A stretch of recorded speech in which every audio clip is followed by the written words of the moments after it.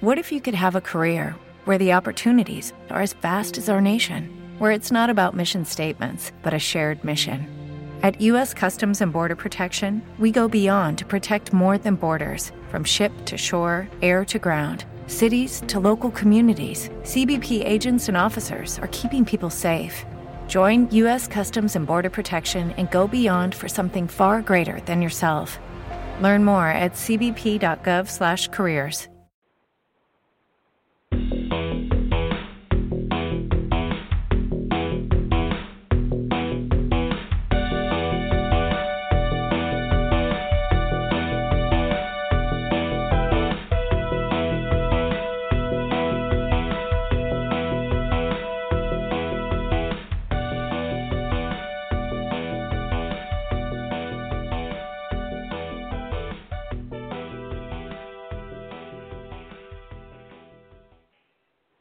And a very good evening to all you Metsian folk. This is the Converted Mets fan, Sam Maxwell, and you are here with a Metsian podcast first half recap special.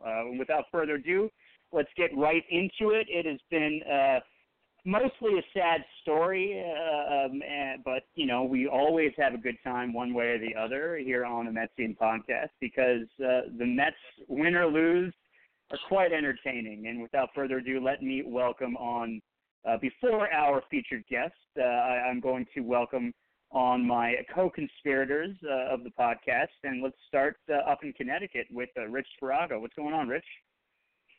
Hey, good evening, Sam. And what's going on? Well, if I told you what was going through my head, we'd probably never get to everybody else. So I'll wait till we talk Mets. But I wish it were a better story, but I look forward to talking about it tonight. Well, it's a story, but a better one is exactly what we hope we have eventually. And let's go down to Bensonhurst, Brooklyn, where Mike LeColant is standing by. What's going on, Mike? What's going on, fellas? There's an old song from the 70s, Hot Child in the City. Temperature's raising, man. It's getting hot. That it is. It's hot out here. I'm for all of you who don't know, I am currently in Denver, Colorado on location, and it is hot out here too, but a lot drier. It's noticeably less sweaty. But let us bring on our featured guest. He is writes about the Mets on MetsmerizedOnline.com and MetsMinersNet. He specializes in the minor leagues, and during the summer, he covers the Brooklyn Cyclones from MCU Park, and during the rest of the year, he is a communications student at Quinnipiac University in Connecticut. He became a Mets fan in 2006 and still roots through the good times and the bad. And you also, you're not going to recognize the voice because it's aged some since he broadcasted on SNY as a winner of the Kidcaster contest, but he got to call a Jose Reyes home run back in 2011, and what a fantastic job he did with that. And without further ado, let us bring on Jacob Resnick. How you doing, Jacob? Hey, Sam. Great to be with you guys tonight. You know, like you guys said, it's been quite a first half of the Mets season, but I'm looking forward to talking about it with you guys tonight. And you know, Sam, you and I have known each other for a couple of years, more than a couple of years now. I first met you. You know, I want to say 5 or 6 years ago, maybe now. And Mike and Rich, it's a pleasure to be on with you guys tonight. Well, before we get into the thick of it, and we really do appreciate you joining us, and it's great to hear your voice, Jacob.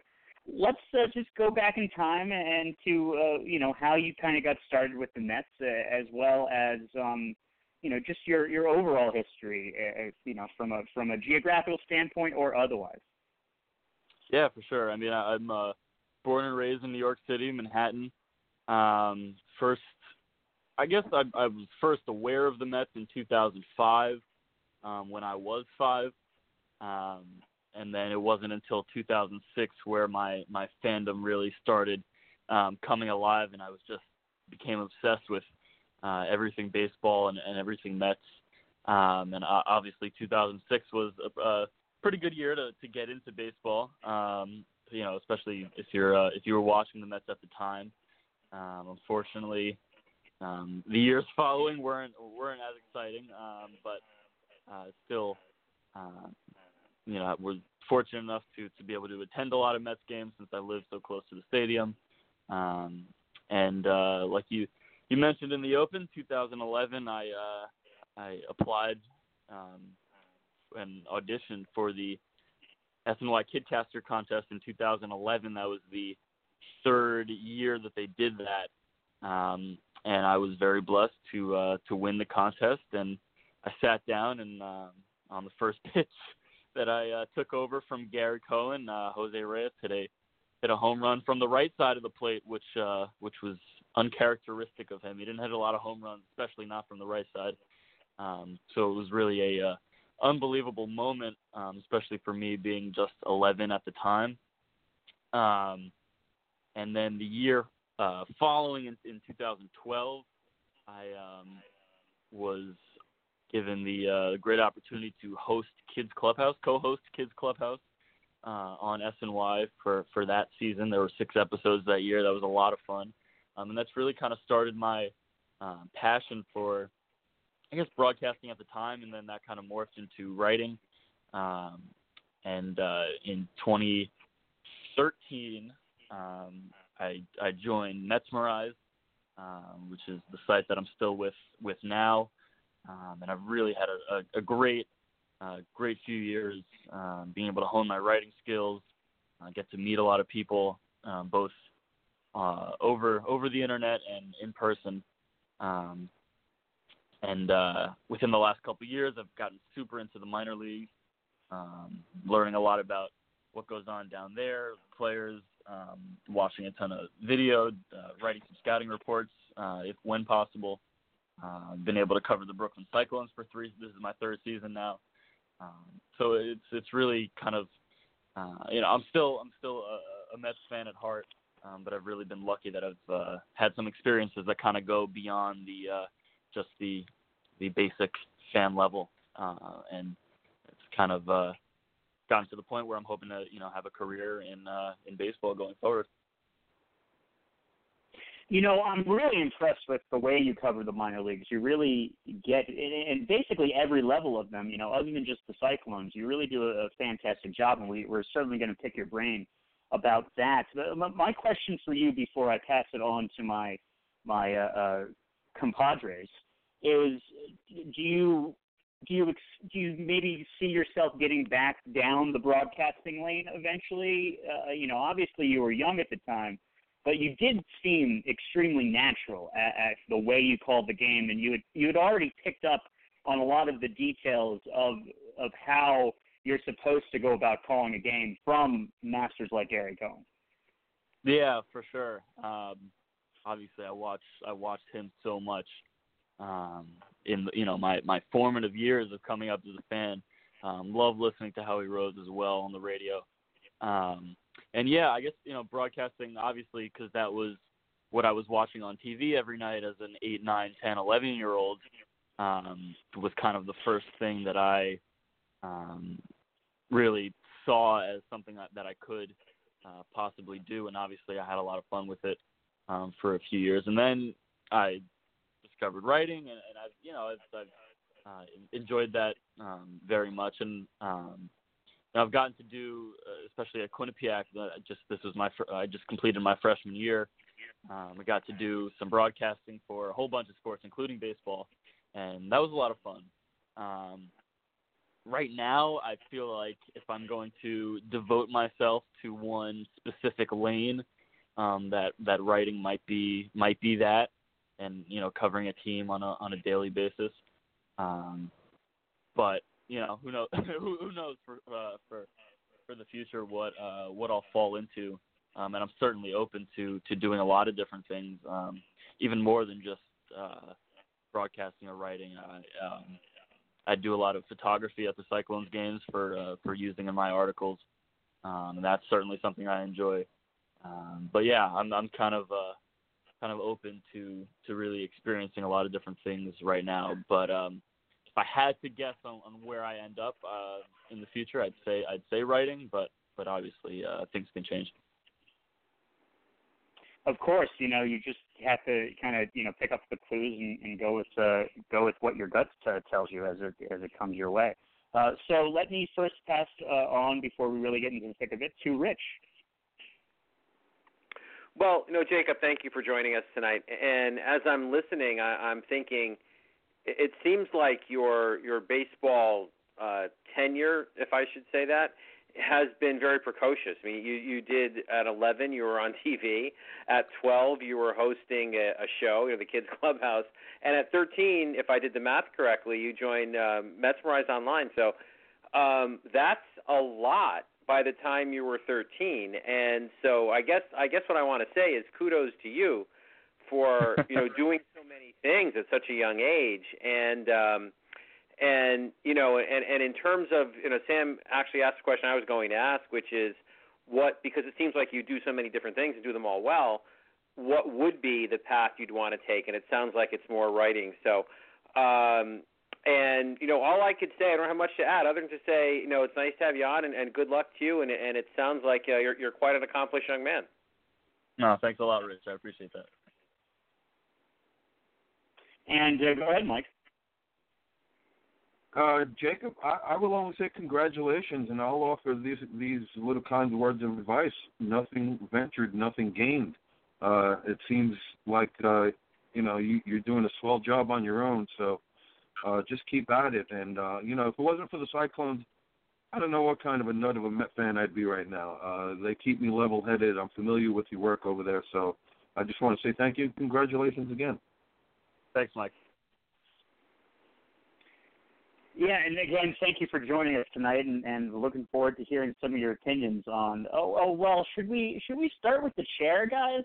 I guess that's let's work backwards, basically, throughout the entire first half. I mean, how much recapping can we do? And Jacob, we're going to start with you, of course, since we all know that the bullpen is the biggest issue of this team right now. And Brody's frustration level is obviously, just reaching a fever pitch. And first, I want to give him props, actually, for going into the belly of the beast, although a lot of people were giving the Seven-Line Army some flack online for not being bullies towards Brody about things. But, I think that when somebody's actually in front of you as a person, you're not necessarily going to just be like, get a bullpen arm. But, I was wondering, what do you think of the chair incident? Obviously, it's all sources, but do you think this is the way he needs to handle it, or is it just a complete and utter shit show? Is that basically what all of this means? Yeah, I think, obviously it's important that Brody is constantly having conversations with the coaching staff, and that those conversations are not filtered at all. I do think the timing of the meeting with the throne chair, right? I mean, there's so little time between the game and Mickey Callaway's post-game press conference that for them to have gathered and for it to reach the point where a chair was thrown, I just feel like that happened just at the wrong time. And I do feel like it's more of a representation of Brody really being in over his head right now. You mentioned the seven-line, I don't want to say incident, but the seven-line, that game where he sat with them. And that, I felt like that was really a lose-lose situation for him, because he either didn't sit with them and then he gets called out for not, holding up his word, or he does sit with them and then people, call him out for spending time with, obviously people have their opinions on the Seven-Line Army members. But I think, with I guess this goes back to the Callaway incident with Tim Healy of Newsday, which I'm sure you've talked about on past episodes. Just Callaway's actions and Brody's actions, to me, really represent that he's kind of barely treading water right now at this moment. Yeah, you make a lot of good points about it, that it's just not going well. I mean, Rich, you have to say that all the moves that he's made have just basically not one, maybe the J.D. Davis move, but most of these moves have not gone well. But could you have really foreseen all of these blowing up in his face? No. I think what's happened here has been, look, we all raised eyebrows at the Cano-Diaz deal with the prospects. Now, some people said, "Oh, stop prospect hugging. You have to go for it." Fine, but I think even those people recognize taking back Cano might be a bit risky. And Diaz to go from second most saves in a single season to what he is right now, how could you have foreseen that? Everything he's done. I mean, signing Familia should not be this bad. I mean, he had his moments as a Met. In his first go-around where he would have, some pitching slumps, so to speak, and go through times of being bad, but he's dreadful. And everything Brody has done has just basically gone wrong. And to quote Todd Zeal from the pregame show today, if you were betting these things in Vegas and put money down that every one of these things is going to go wrong, you would have gotten incredible odds back, because it's just very unlikely that you could look at, 5 or 6 moves that this guy made and every one of them absolutely tank. Even the J.D. Davis move, I don't even know that we could evaluate that one until we see how those prospects do in Arizona. So, no, I could not have anticipated this, which is a two-edged sword, because either it's, oh my God, the sky is falling, or it's got the worm has to turn, because Cano is not a bad baseball player. Edwin Diaz knows how to save games. So you could look at the positive side and say this worm has to turn, and maybe it will. Maybe it will. But I want to, just comment on that 7-line thing. I agree with Jacob. I mean, the man was between a rock and a hard place. That's Brody. At the end of the day, he had to live up to his commitment. And so he did the right thing. If he bailed on that, he would have just set himself up for worse abuse than he's getting already. So that's that. And about the chair thing, again, I agree with Jacob here, because what it's indicative of is a man under pressure. When people are under pressure, they do stupid things. They do emotional things, and that's what's happening. So, yeah, I think you're seeing a couple of people, probably both Mickey and Brody, who are clearly demonstrating that perhaps they're in over their heads, and I don't know. I mean, are they suddenly going to find their way through this and mature into their jobs before our eyes? Maybe. Or do change need to be made? I think we all know where that change is going to be. It's certainly not going to be Brody. It'll probably be Mickey. So those are my top-line thoughts. And we all know where the change really has to happen, but there's nothing we can really do about that. I mean, I think it was Friday night, Mike, where you started finally hearing some Sell the Team chants. Like you say, very unlikely.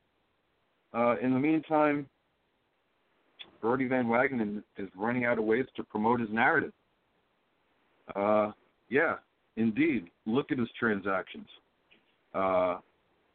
Keon Broxton, Rajah Davis, Carlos Gomez, all inconsequential. 36-year-old Cano, underachieving, 239, 287, 361 slash. 35-year-old Jed Larry has yet to play a single game. Edwin Diaz, 1-6 with a 5.5 ERA, 1.5 WHIP, rounded off. He's not the biggest problem in the bullpen, but the bullpen is indeed the Mets' biggest problem. Wilson Ramos proving to be a major defensive liability, and Met pitchers are starting to openly express their preference for Nito. That's a problem. Familia, woefully inefficient, and costly, very costly. And consider Luis Avilan and Justin Wilson, injuries. J.D. Davis, you guys mentioned, is indeed the lone bright spot amongst his acquisitions.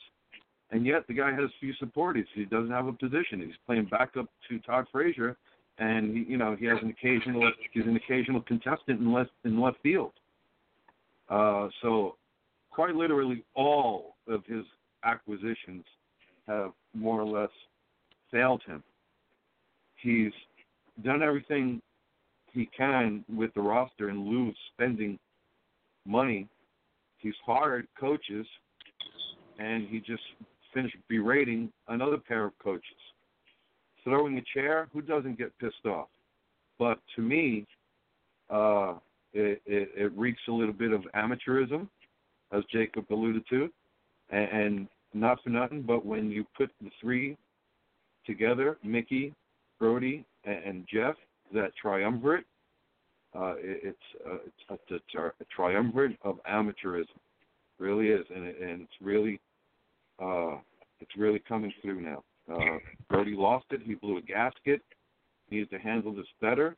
He's paid to be the front man of this organization. He was brought in here to change the narrative, to change the perception of the Mets, to go from, methodical Sandy Alderson and, baby boomer, et cetera, to young, vibrant, GQ front page type, stuff, and he's failing miserably. So before I go any further, I'll just leave it at that.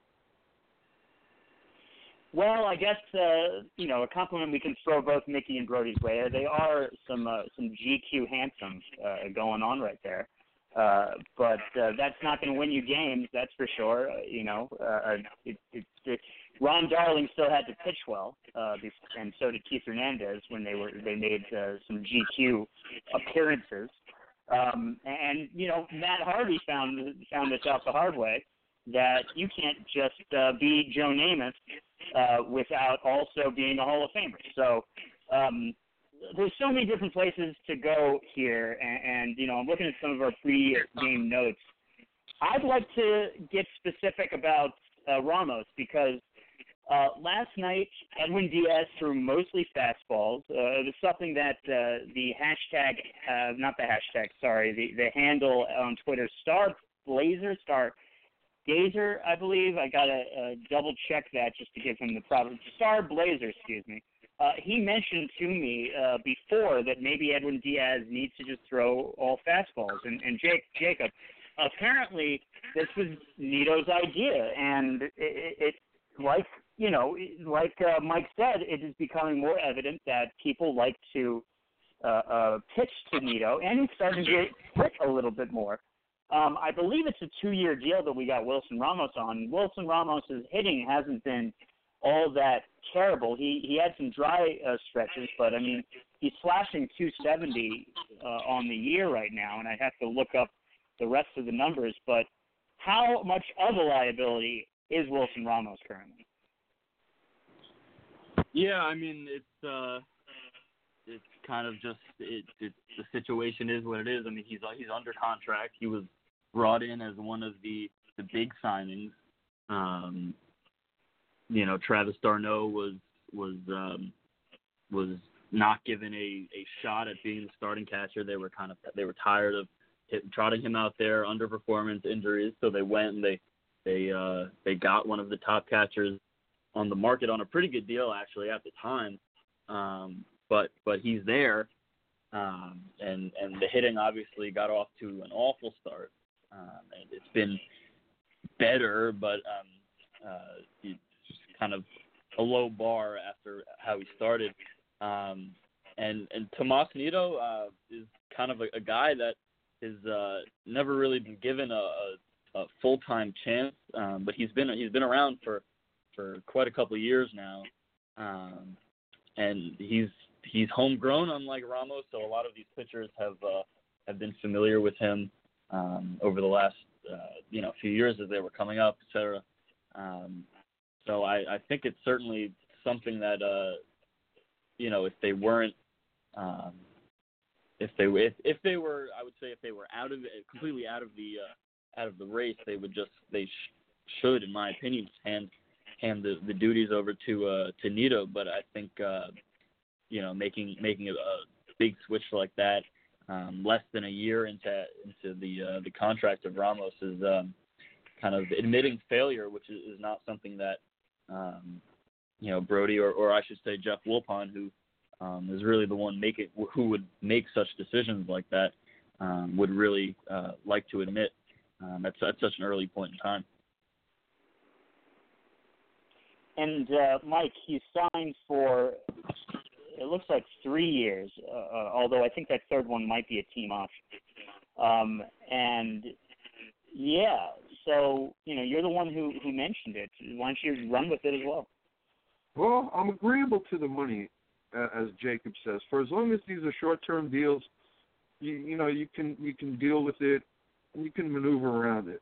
But if we're speaking specifically of Wilson Ramos, he's throwing out runners at a 13% clip. That's more than half of the league average, or should I say less than half of the league average. And that's not good. He's on the verge of tying his career high for pass balls.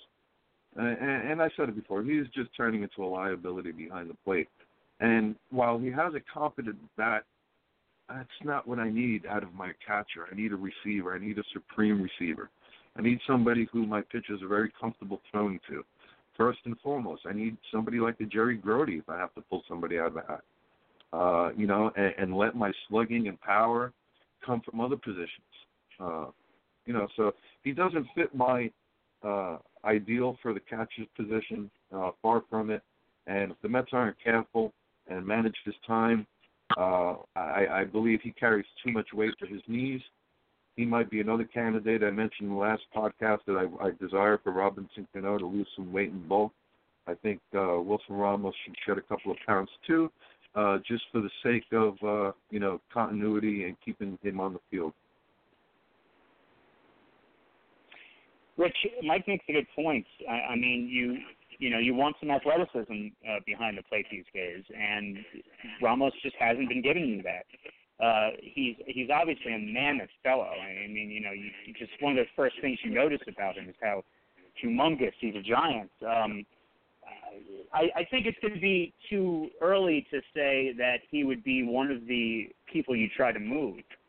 I don't think that's going to happen. And we'll get to a little deeper into the trade deadline talk. But I could see with the team option coming up, if he's not really working out, this could be something they try to do in the offseason. Well, right, because typically, rentals, sure, he's not a rental, though, because he's signed for another year of the team option. So he doesn't fall into that category. And so getting to that offensive point, he's hitting 275 with 9 home runs, and so that projects to roughly figure 275 for the year, maybe 15 to 18 home runs, which isn't awful offensive production from your catcher. Problem is, like Mike said, defensively, it's the throwing out of base stealers at 13% is really bad, but worse than that, he just looks lazy behind the plate. And I know that optics, you can't measure them, and I totally get that. But if you look, he doesn't seem to go hard after balls in the dirt. And it's not a good look. And when you hear pitchers saying that they don't want to pitch to him, it also tells you that, clearly he doesn't call a good game. And because where there's smoke, there's fire. If you have 2 accomplished pitchers saying, look, we'd rather pitch Anito, there's definitely something there. So what the Mets really have in Wilson Ramos is kind of half a player. He's okay offensively, that's fine. His defensive package is generally pretty bad. And so you have half a player. And, and I wasn't a huge fan of the signing, and the reason is because it's actually not manifested itself, was his injury history. I felt that they'd be battling that all year. He'd have multiple stints on the IL, which he has not had. But if you look at it, I guess they went after Grandal pretty hard. I don't know what they could have done to maybe change. I guess he wanted to go to Milwaukee. Felt they, having been in the NLCS last year, maybe that was it. But I don't know. I was never a fan of the signing, and essentially what you have is a guy who probably isn't movable at this point. And like I said, in my opinion, is basically half a player. And I just don't know. Mets have enough of those. It's unfortunate. I think they're kind of stuck with Ramos at this point. Yeah, they're going to be stuck with a lot of people, it seems, because there's only so if somebody is performing how they are for you, that reputation is going to be out there, and so the question is who exactly would necessarily want them right now. I'm going to go off. We're going to go off real quickly from the first half talk and talk a little bit about the All-Star game, because I just saw something about Christian Yelich. He's dropped out of the home run derby. He's been replaced by Matt Chapman. And we had one of our fellows who will be performing in the home run derby, and that's Pete Alonso, of course, who hit his 30th home run. And so it kind of falls into the category of first half, because we're going to talk about something good regarding the Mets. And Jacob, a lot of people have talked about these home run numbers being broken left and right all around the league, and has something having to do with the teams being a little bit, wound tighter. Or they don't stand up. The grip is not as easily to grip, and maybe you can expand on that a little bit. Obviously, I'm not very eloquent in talking about what I know about the new baseball. But, home runs are just getting hit left and right. But I don't think Pete Alonso is just what happens when home run numbers are dropping all over the league. I think he already has that power, and because they seem to have made it easier to hit home runs, this is what you're going to get. You're going to get Pete Alonso showing the world what he can do. Yeah, absolutely. I don't think any of what Alonso has done in the first half should be discredited whatsoever. And just personally for me, because we mentioned how I've covered the Brooklyn Cyclones. My first year out there was 2016, and that was Alonso's first year after he was drafted, and he was out there. And it was just unbelievable to see him, and you could tell even then when he was fresh out of college just how much better he was than the other hitters around him. I mean, just every ball that he put in play, had exit velocities, well over 100 miles an hour, and it was just really impressive to see and to talk to him, everyone's seen it since he's been in the majors, just how really smart and in tune to all of his at-bats and hitting, just how he talks about hitting was really impressive. So he's just an impressive guy to watch and to listen to. Just because the balls might be wound tighter or whatever, I mean, there are some balls that he hits that look like they're going to be shallow pop-outs to right center, and they just keep carrying and go over the fence. So this is a strong human, and it's just unbelievable to think about the fact that the Mets are going to have him under their team control for the next 6 seasons, and we'll be able to watch that night in, night out. And really, the most impressive thing to me has been his defense, because that was something that was really kind of made public, that he had struggles in the field, and I never thought that it was anything major that would prevent him from ever being able to play in the National League as long as there was no DH. But he's really worked hard, and I got to see in spring training when I've been down there and gotten credentials and gotten to go onto the backfield, and I've seen him work, where he's basically pleading with the coaches to hit him more ground balls, and he's really worked hard on that, and he's looked well more than passable at first base this year. But I mean, just with how frustrating the rest of the first half has been for the Mets, that's just been an unbelievable bright spot. Before we move to Mike and Rich on this, I want to go back to talking about Brooklyn. Jacob, that ballpark in Brooklyn, and I've had some time out there as well, that's a hard place to hit home runs because you're facing the ocean. So what were his power numbers like in that ballpark? Yeah, you're absolutely right. It's notorious for killing power. Well, first you've got the fact that it's a short season league, so guys are coming off their college seasons and they're tired after playing close to 50, 60 games in their college seasons, and then they've got to play 72 more once they get to Brooklyn. But you've got the ocean blowing in from right field, and everyone likes to call on the story about how Ike Davis came in I believe 2008 was the year he was drafted and then played in Brooklyn. And big left-handed power hitter, was supposed to come in and do some big things there, and I don't believe he hit any home runs at MCU Park. So definitely a tough park to hit in. The air there is not really conducive to hitting lots of home runs. Alonso did hit 5 while he was there, 12 doubles in 30 games before he broke his pinky on a headfirst slide into second base, because that's the hard-nosed player that he is. But it wasn't just home runs. It was line drives. I remember one specifically, just off the top of my head, was 112 miles an hour. And when most guys are hitting balls, 90 miles an hour or something like that, it was really just a sight to behold. Mike, he's played in 89 games. He has 325 at-bats. He's scored 57 runs. He has 91 hits. He has 21 doubles. He has 2 triples.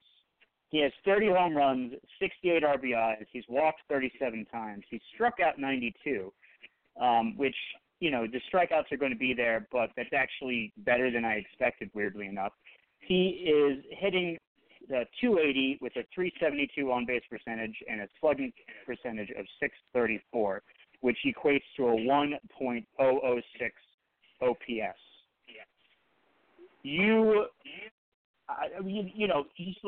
Just from our history, we were excited when Lucas Duda would hit 30 home runs in 2014, and it's kind of hard to fathom that we have a player that has 30 home runs before the All-Star break. Yeah, well put. This is rather uncommon. That's what makes it so special. This doesn't happen all the time. Don't forget, he led AAA last season in home runs and RBIs. He's been consistent throughout his professional career.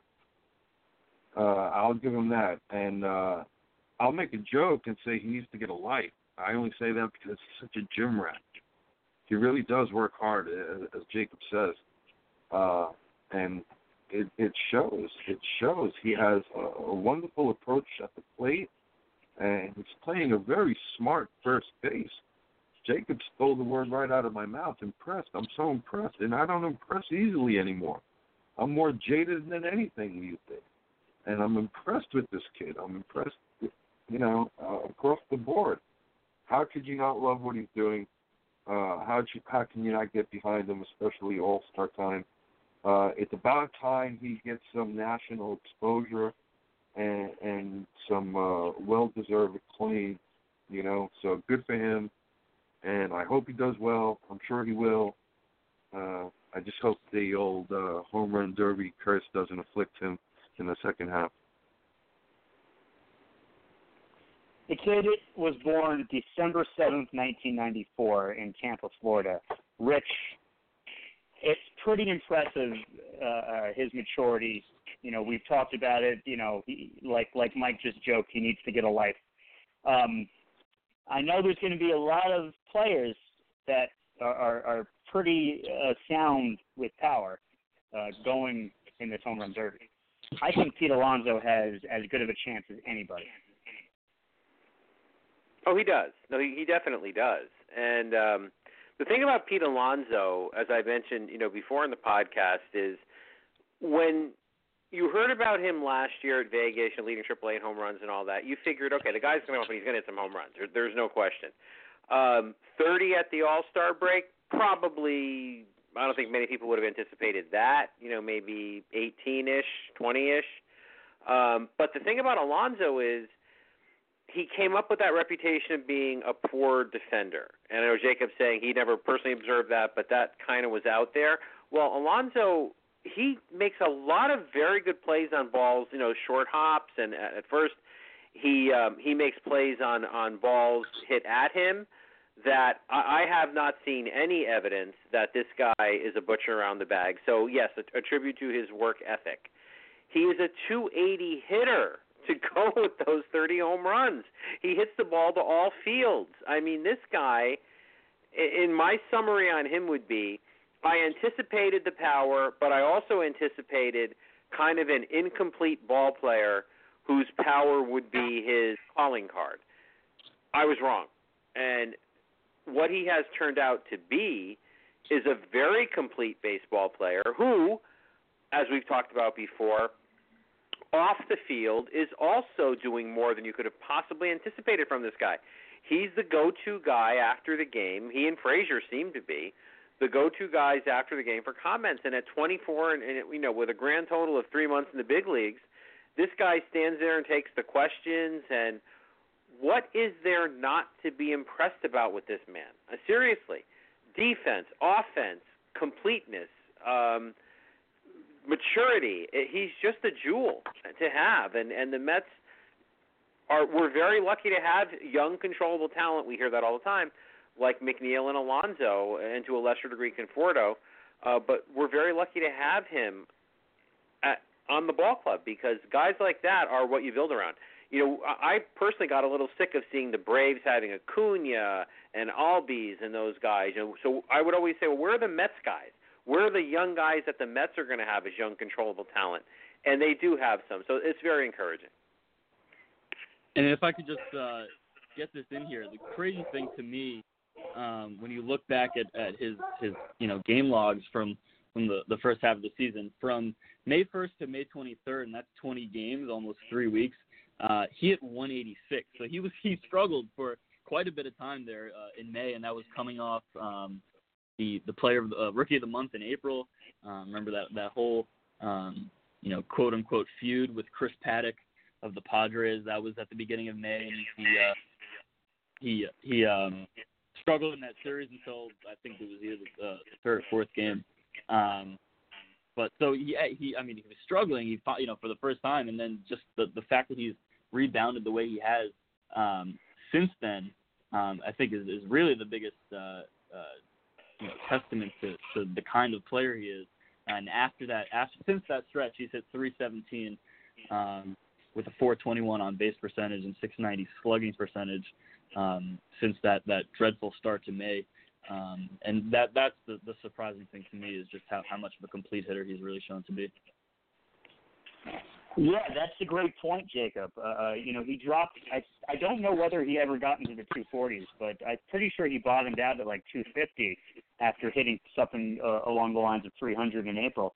And to see it bounce back to 280 before the All-Star break, it's fantastic. And when you look at those numbers, it's just really something that it's hard to believe that we're not only looking at him probably breaking, knock on wood, everything stays healthy. He's going to break the Mets all-time home run record, and he could very well be aiming to break the Judge home run record, rookie record for Major League Baseball. So it's spectacular, and I think this is a good segue to the All-Star game, and we have a couple other players to talk about. Let's start with McNeil.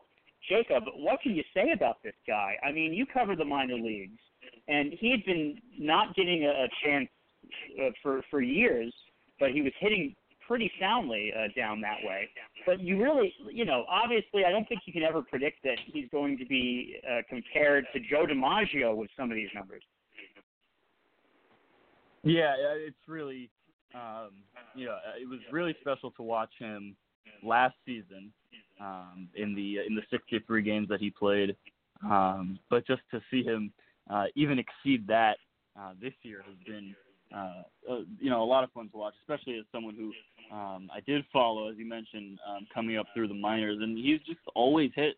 And just the only knock was just his inability to stay on the field. In 2016, he was ready to start his full year at Double A as a 24-year-old, and hit a home run. I think might have been on his birthday, if I remember correctly, early in the season. His birthday is April 8th, so it had to have been early in the season. He hits a home run. He was trotting around the bases and tears a muscle in his abdomen area. Needed surgery and only played those 3 games in 2016. And then 2017, he only played in 48 minor league games. So he's strong, and then by that point, he's kind of off the radar, and is just kind of a guy who's, just on the depth chart, the organizational depth chart, but not anywhere near the top of it. And then what was unbelievable to watch in 2018, he comes out hitting home runs. He hit 19 home runs between Binghamton and Las Vegas in 2018, and he had 4, 5, 8 home runs in the minor leagues coming into that 2018 minor league season. Then he hits 19. So really, I mean, I don't know exactly kind of if it was a complete change in approach, but he showed power. He was getting on base. He was spraying, as you've seen, he sprays the ball all over the field. And then, it took them a while. It was really frustrating. All those June games where McNeil's breaking down over across the country in Las Vegas, and Jose Reyes kept getting starts at short and second and third, and they finally gave him a chance, and he just he kept hitting like he has his whole life.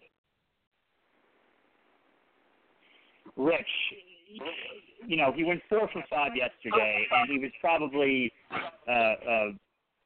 it was probably eating him up, that one at bat that he didn't get a hit. Especially, I think he had runners in scoring position, and it probably kept him up at night.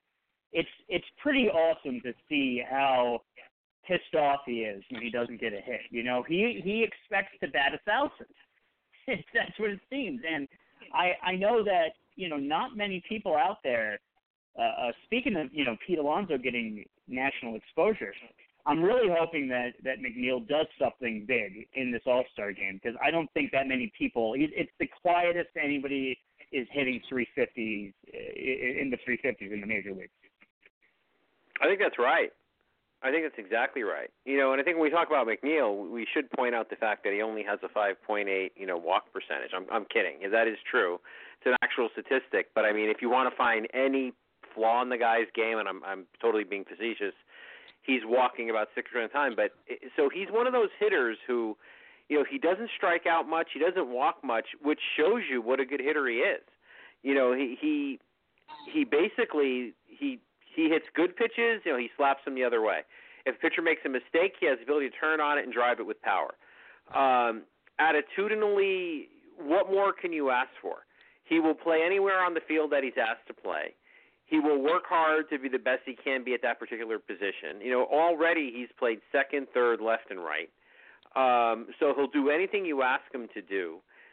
He runs well. And that attitude about, he will literally slam his helmet down if he's 4 for 4 and he makes an out, and when he goes 4 for 5, like you said, Sam. So in Jeff McNeil, I mean, the Mets really have something, and I really like what you just said, because I think word is getting out on Alonso. As Sandy Alderson would say, chicks dig the long ball. And so, power sells.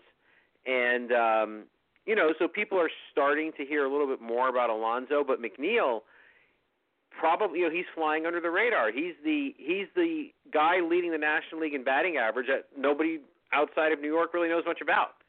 And I think it will be great for him in particular. So I'm actually more excited for him in the All-Star game than I am for Alonso, though I'm excited for both, because it'll give McNeil the stage he deserves, because people should see what this guy's all about.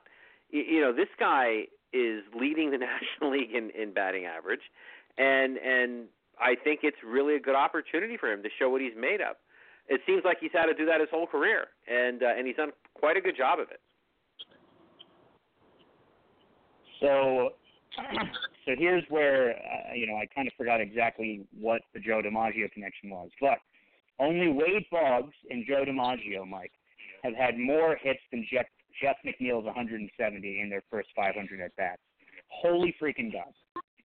Yeah, it's pretty freaking stupid if you ask me. I'm doing cartwheels.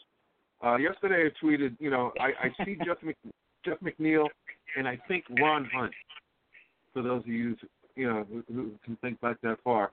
But pretty damn remarkable. So much for the sophomore jinx, huh? Last year he batted I know people don't give as much, put as much weight behind batting average, but it still means something. Last year he batted .329, and for a non-power hitter he had an .852 OPS. And he was a career .344 hitter in his minor league career. Rich, to me it's a complete mystery how, he's just flown under the radar, and here he is leading the National League in hitting. Remarkable. Just utterly remarkable. And we got one more All-Star to talk about, which I didn't completely expect this to happen, but Rich, do you think this is a carryover with Jacob deGrom from how good he was last year? I mean, not to say that. I mean, he's obviously he's added, and the Mets need this as much as we possibly can imagine.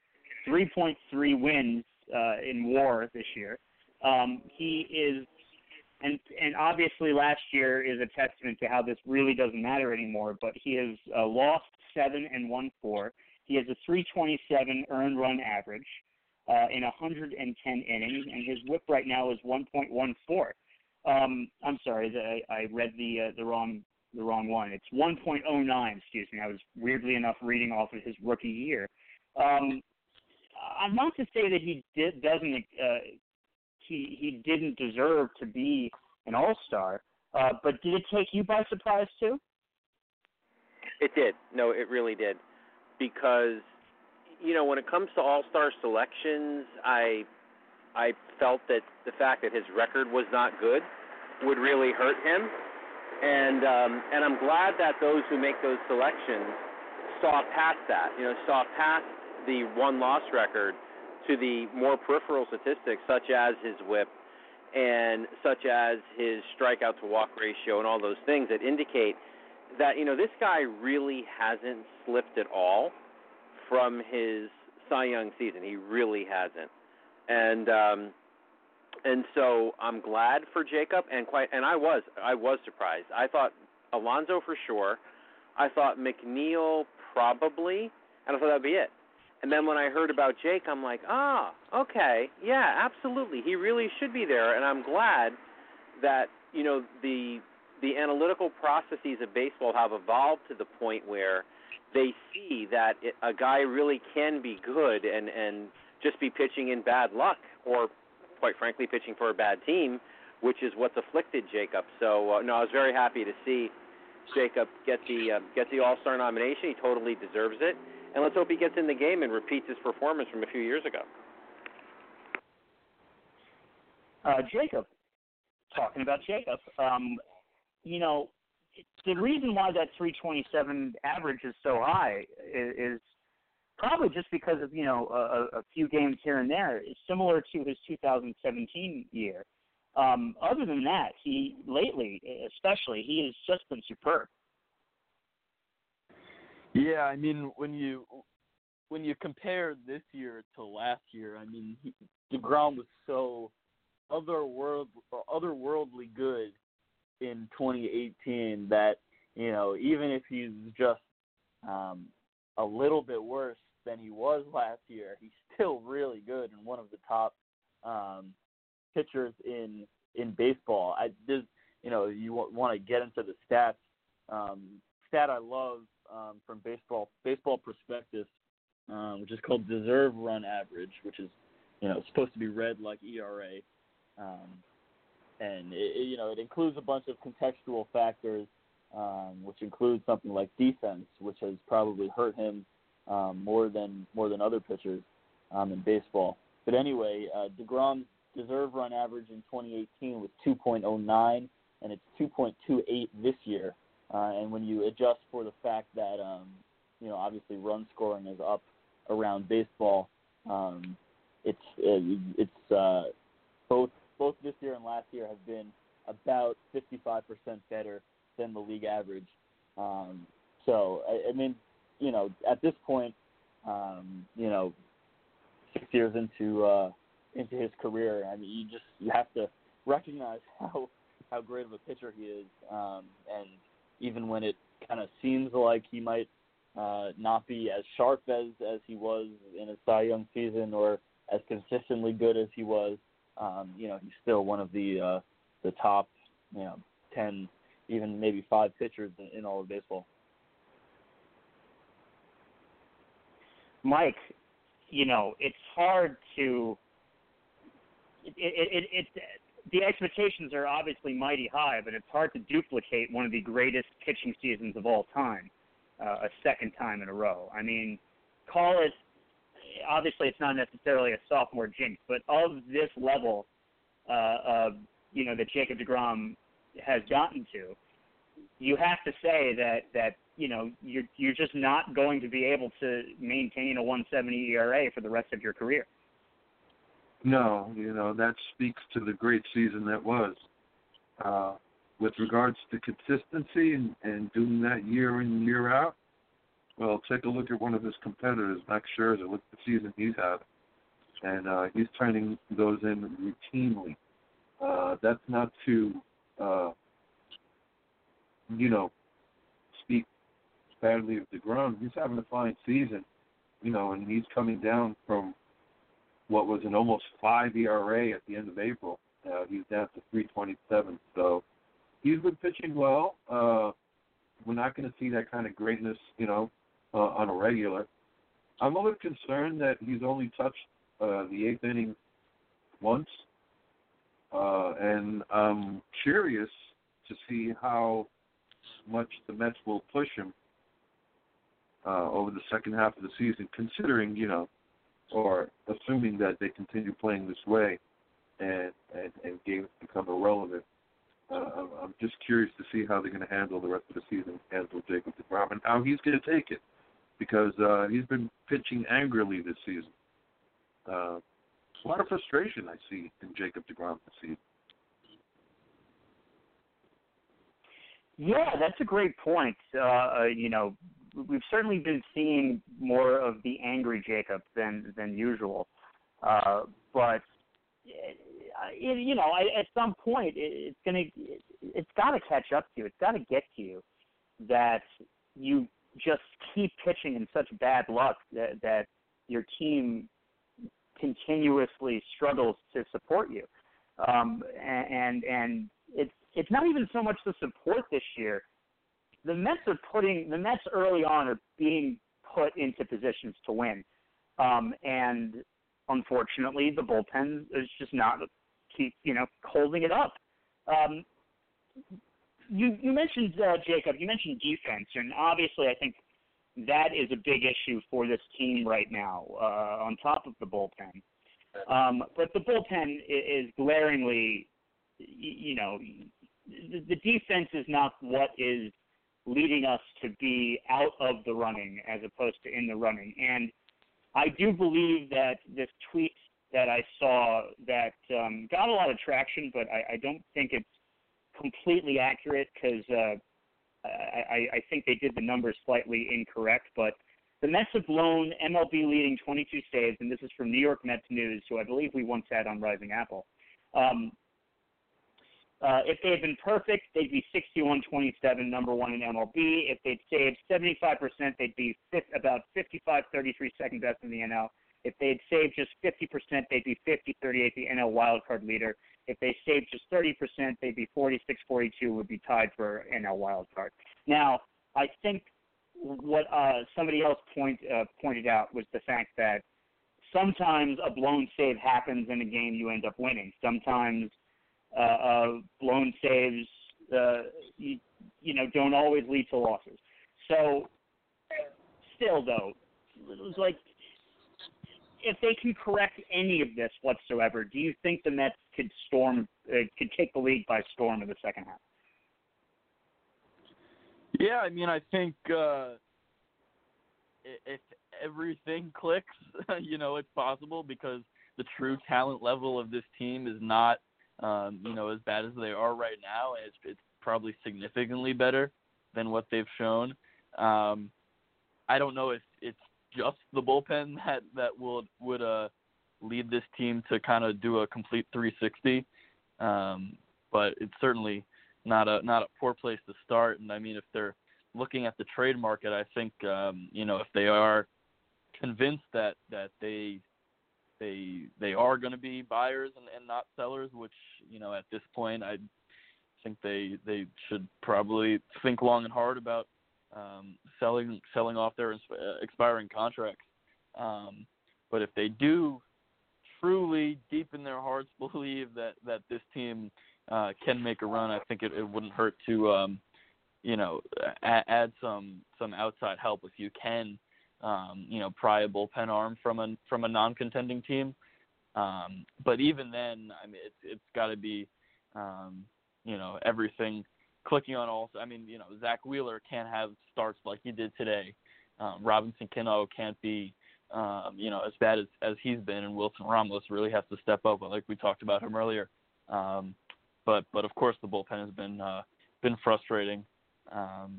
And coming out of the gates, I think they're really going to have to show that they're not what they showed in the first half. Mike, again, I think that blown saves don't always happen in games that you lose, but for the majority of this time, the majority of these blown saves have led to losses. Sure, but that's only part of the equation. Do you agree with Jacob that it might help to pick up another bullpen arm from outside, or should they just be selling everything off that they could possibly sell?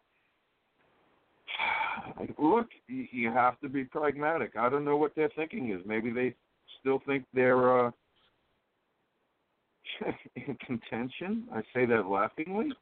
But, let us not forget we're 90 games down, 72 games to go, and we're 10 games under 500. So they better think this through very well. But I was just going to say that, you're right. Bullpen and the blown saves don't explain everything. They don't explain the whole story. That's only part of the equation. They're a defensively bad team. They're horrific up the middle, catcher, second, short, center field. And, the offense is mid-level to bottom tier, and they're just not potent enough to overcome, a lot of these bullpen mistakes on a routine basis. So there's something to be said for all components of the game, not just the bullpen, but, the bullpen iniquities are certainly glaring at this point. Adding an arm, I've been saying the only way to muster, change things up is to add, because they've gone just about through everyone within their system. We've seen them all except for 2 or 3 guys who haven't touched the major league mound yet. But, all these pitchers in excess of 22 or 23 at this point, they all have frequent points on their trips back and forth from Syracuse. So, adding and going off campus perhaps is the only way to go. But is that a realistic plan of attack? I don't think so. I agree with Jacob in dumping some of these expiring contracts and taking it a step further, protecting what you believe is your core, and just jettisoning the rest, or as much as you can.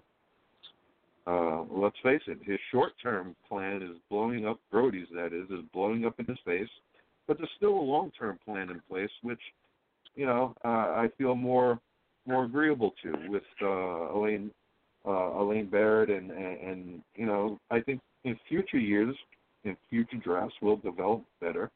But this year has been a complete disaster. So, I'm not ready to hit the detonation button on everything just yet. But I think they need to be a little bit more realistic about their approach come deadline time. So maybe it's kind of a double-edged sword, Rich, and kind of like the A.J. Ramos move. And I forget exactly, I'm going to look it up right now, who A.J. Ramos was included in. Was that the Curtis Granderson trade? No, it couldn't have been the Curtis Granderson trade. No, they sent... yeah. They sent some minor league pieces to Miami for A.J. Ramos. The A.J. Ramos trade, that was, 2 minor leaguers. Morandy Right, Gonzalez, I'm seeing that now.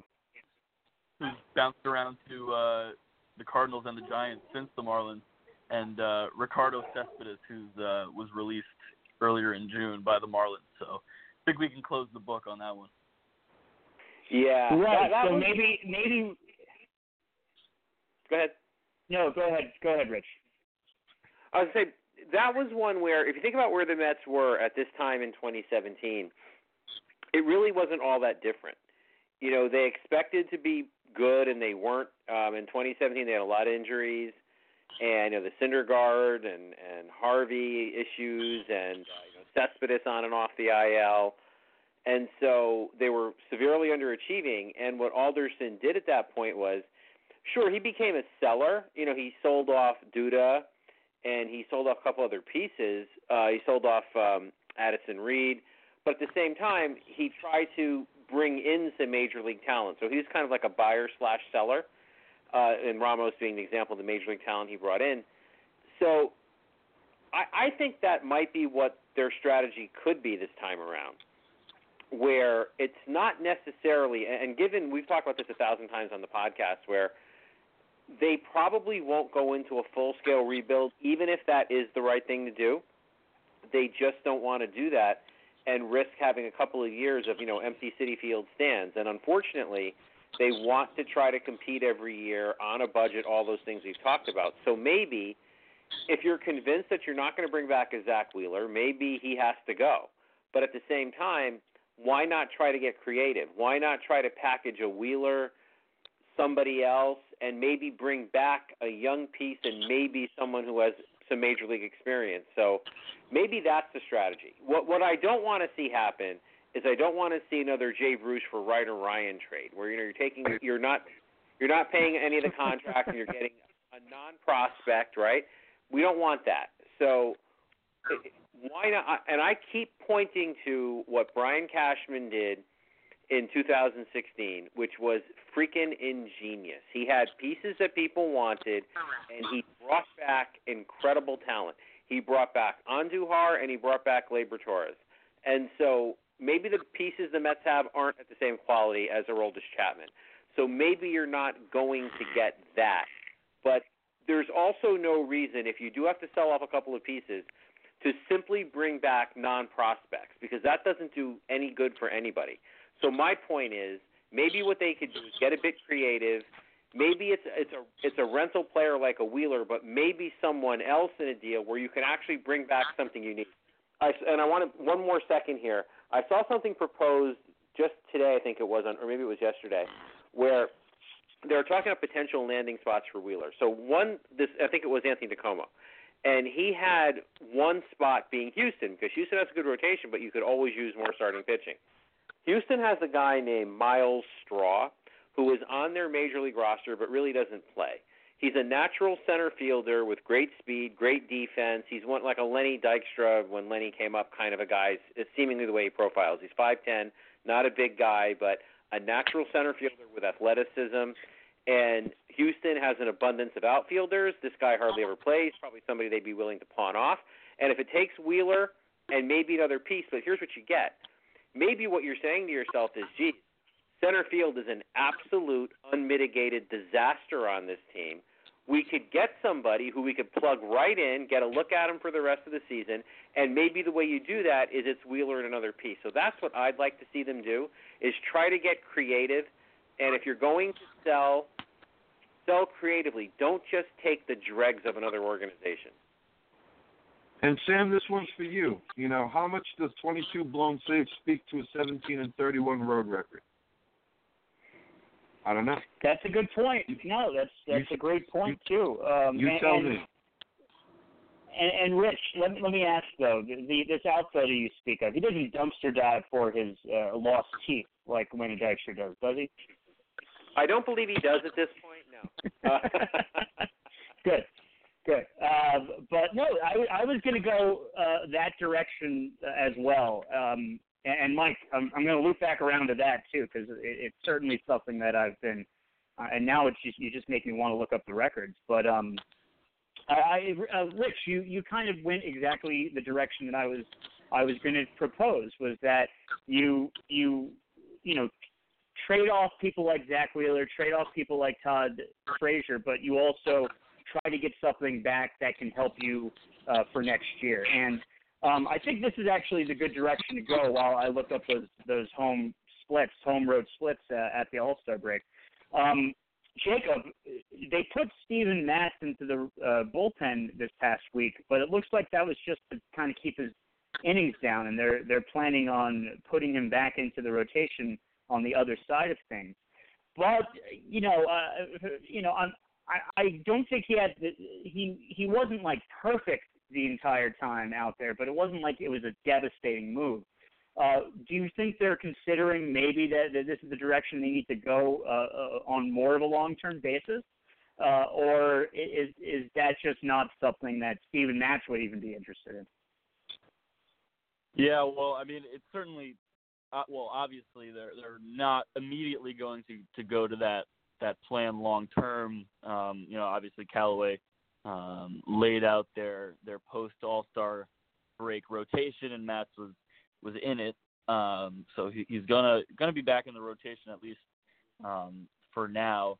But I think, and kind of feeling the tone in Callaway's voice when he first told the media that they were gonna stick Matz in the bullpen for those last few games before the break, it kind of felt like they're just kicking the tires and seeing what they could potentially have in Matz if he was to be put out there in the bullpen, because obviously he's had a frustrating up and down season without really any semblance of consistency.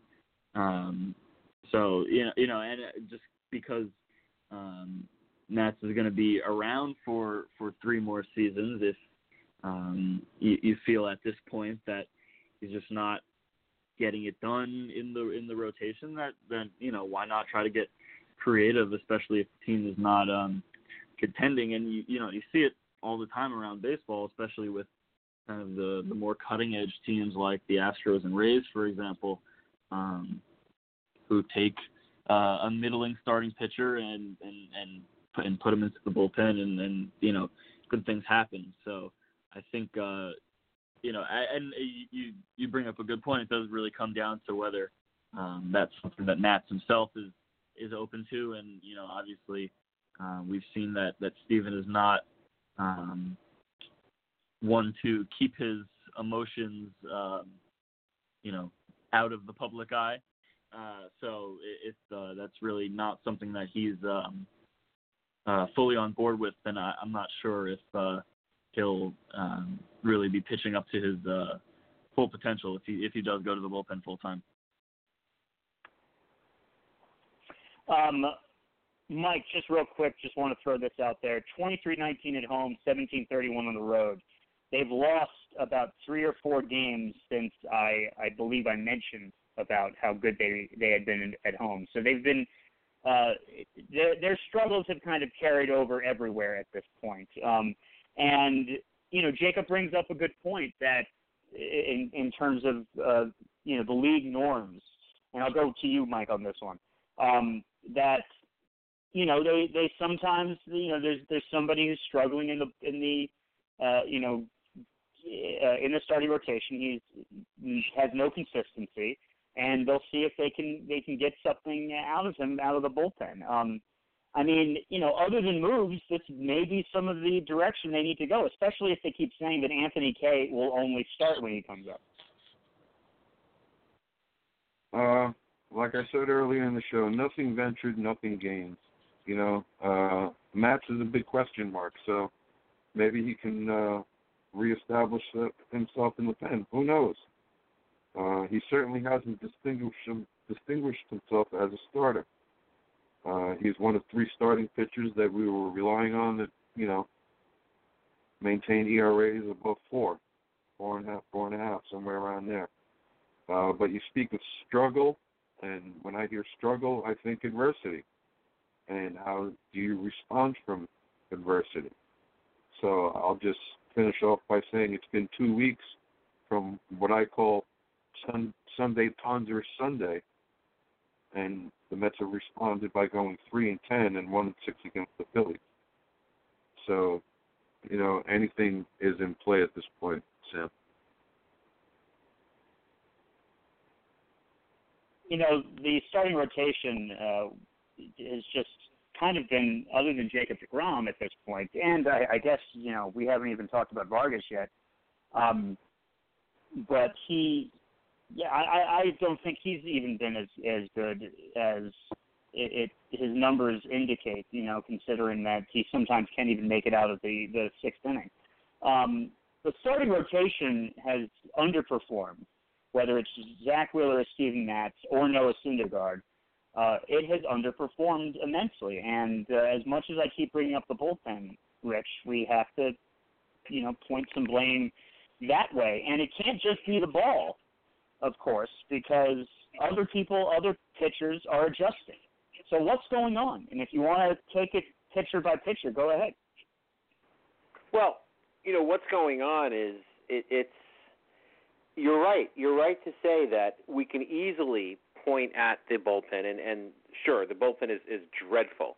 The ERA, just saw something come across. I think the ERA for the bullpen is 5.6 something in the first half, which is absolutely untenable, and we've talked about that. But then if you get to the starting pitching, you look at some of these, you look at some of the numbers, and it's just it's really, Wheeler. We're talking about trade Wheeler because he has contract expiring and he has value. Well, how much value does he really have? Not only does he have an expiring contract, but after today, I believe his ERA is 4.69, very close to that, somewhere in there. It might be 100th off, but 4.69. You look, DeGrom, okay. He hasn't been the same as last year, but how could he possibly be? How about Noah? Noah and his 4.68 ERA. How does a guy with that kind of stuff have a 4.68 ERA? Let that one sink in for a moment. 100-mile-an-hour fastball, slider at, when he's right, the slider's at 93, 94, absolute wipeout pitch. How does that even happen? Like I don't know. Is it the ball? Well, not every pitch. The ball's the same for everybody. So you look at Noah. Matz, and can I say something about Matz? So you guys are talking about him in the bullpen. He pitched last Saturday, pitched 2 innings. Okay. So he follows DeGrom in the rotation. He logically would have pitched this Saturday. So do you think there's something else going on here? Do you think maybe they're saying, well, he wouldn't have, what I heard them say was he wouldn't have gotten a start before the All-Star break, so he wants to stay fresh, get him a couple outings out of the bullpen. No, he would have gotten a start before the All-Star break. He pitched Saturday, and he pitched 2 innings, then the rain came. So are they just trying to get another arm in the bullpen, which is fine. I applaud that. I applaud trying something new. But did I miss something along the way here? Because this idea that he would not have gotten a start is nonsense. He was absolutely aligned to get a start. So anyway, there's that. Maybe you guys can comment on that, give that one some thought. Vargas, again, Vargas is having a good year with a 3.77 ERA. So, he is your second best pitcher. But when you think about it, to answer your question, Sam, Wheeler, up and down, even when he, and his net work is about close to 4.7 ERA. Noah, very up and down, more down than up, ERA more than 4.5 at 4.68. Matt's ERA is pushing 5 at 4.89. He's had a couple of really good starts, and he's had a couple of dreadful ones. And again, like Noah, he's in more down than up. So what is it? I mean, we all talk about, it's not a starting pitching game anymore. The game has shifted. It's more of starting pitching is less valued these days. Okay. But why though? And why did these guys go from being such a strong rotation, especially in the second half last year, to this? I'm asking you guys, is it the ball? I'm not buying that one. I'm not. So what is it? Is it? It wasn't Dave Island because he was dismissed, and they've gotten worse under Regan. I have no idea. I can't explain it other than when I look at these numbers and I say this team's philosophy was to build around the starting rotation, and this is what you're getting. Wow. I mean, wow. That's all I could say because I have no answers. Jacob, you certainly want to run with that, but it sounds like Rich's bullshit radar is going off when it comes to this whole match thing.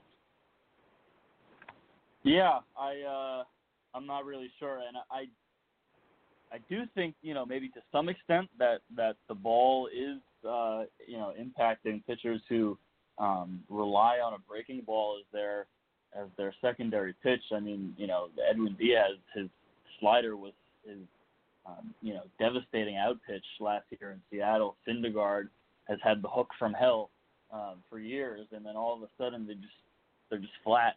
And I haven't really looked into whether that's affecting that too much, but who knows? And it's I'm sure frustrating for the team, but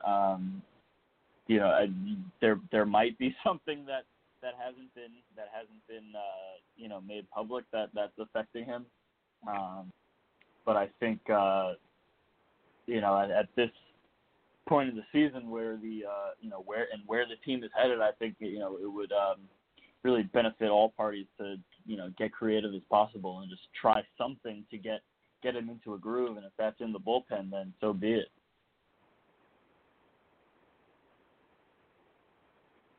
Mike, what say you? Is it a ball issue or is it a pitcher issue?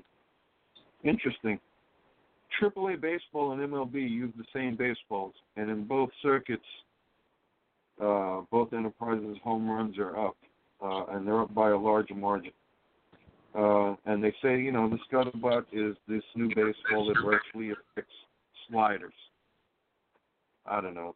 What the hell do I know about that? But I will say this. Think back to Bartolo Colon and the success that he had working off his fastball. And that's what I believe. I believe in fastball, curveball. I also believe in elevating fastballs. Seaver and Koufax make careers of it. So I speak of craftsmanship, and that's something I believe that Syndergaard lacks.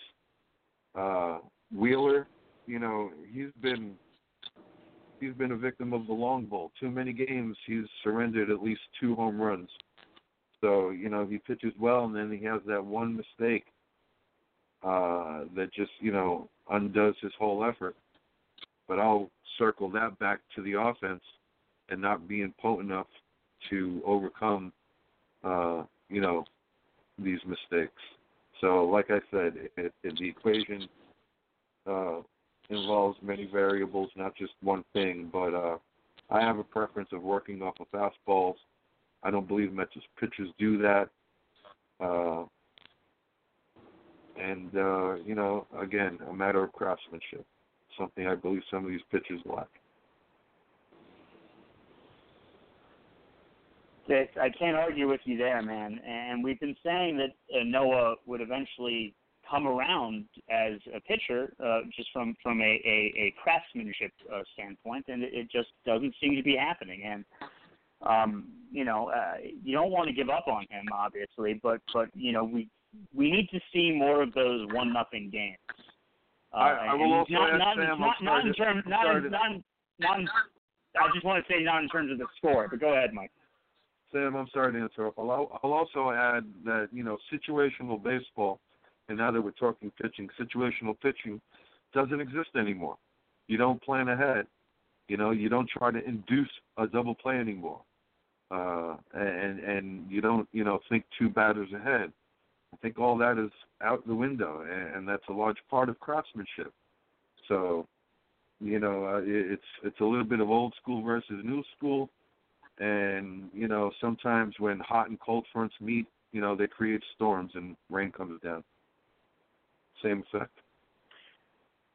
That's a great point. I'd be remiss if I didn't talk a little bit about this specific Phillies series and kind of the rivalry over this entire year with these hit batsmen. And I'm going to start with you, Rich, on this one. My Philly friend that we've actually talked about the Phillies with back on the old podcast, he's just basically the perception of the Mets is that Mickey went headhunting. Going back to the Jacob Rami, Rhys Hoskins moment, here's what I want to ask you, Rich, about the entire thing. The Mets batters keep getting hit batsman after hit batsman after hit batsman. And, the Mets haven't so much, I guess they haven't retaliated much, except the way they've retaliated has really shaken the feathers of the opposition. So what's your take on this? Do you think Mickey is going headhunting? And if he is, do you think it speaks to some of the amateurism we're talking about? No, I don't think they're going headhunting at all. I think when you look at it, let's wind the clock back to April. You had that situation in the blowout game where it all started when the Mets were blowing the Phillies out on the Wednesday night game, and what happened was the Phillies started stealing bases. Okay, if you want to steal bases when you're behind by 12 runs, go ahead. Or I'm not sure maybe it was like 10 runs. Go ahead, fine. Well, then the Mets, for some strange reason, started stealing bases, and that's wrong. You don't do that. We all know that. If you're blowing the other team out, you don't steal bases on them. The Mets did. And the Phillies threw at the Mets, which is kind of the way it's been since I can remember. If you're rubbing it in somebody's face like that, taking the extra base, things like that, when you're blowing somebody out, somebody's going to get thrown at. And that's what happened. And then Rame threw at Rhys Hoskins to try to settle the score. And I think when a rookie does it, they're always trying to earn credibility with the team when they do it. He threw at the guy's head. You don't do that, okay? You don't, Jacob, you don't do that. If you want to retaliate and make your bones with the team, throw at his ass. Throw behind him. Don't throw at his freaking head. And then he did it again. So the Mets, in my opinion, the way this thing started, the Mets are wrong.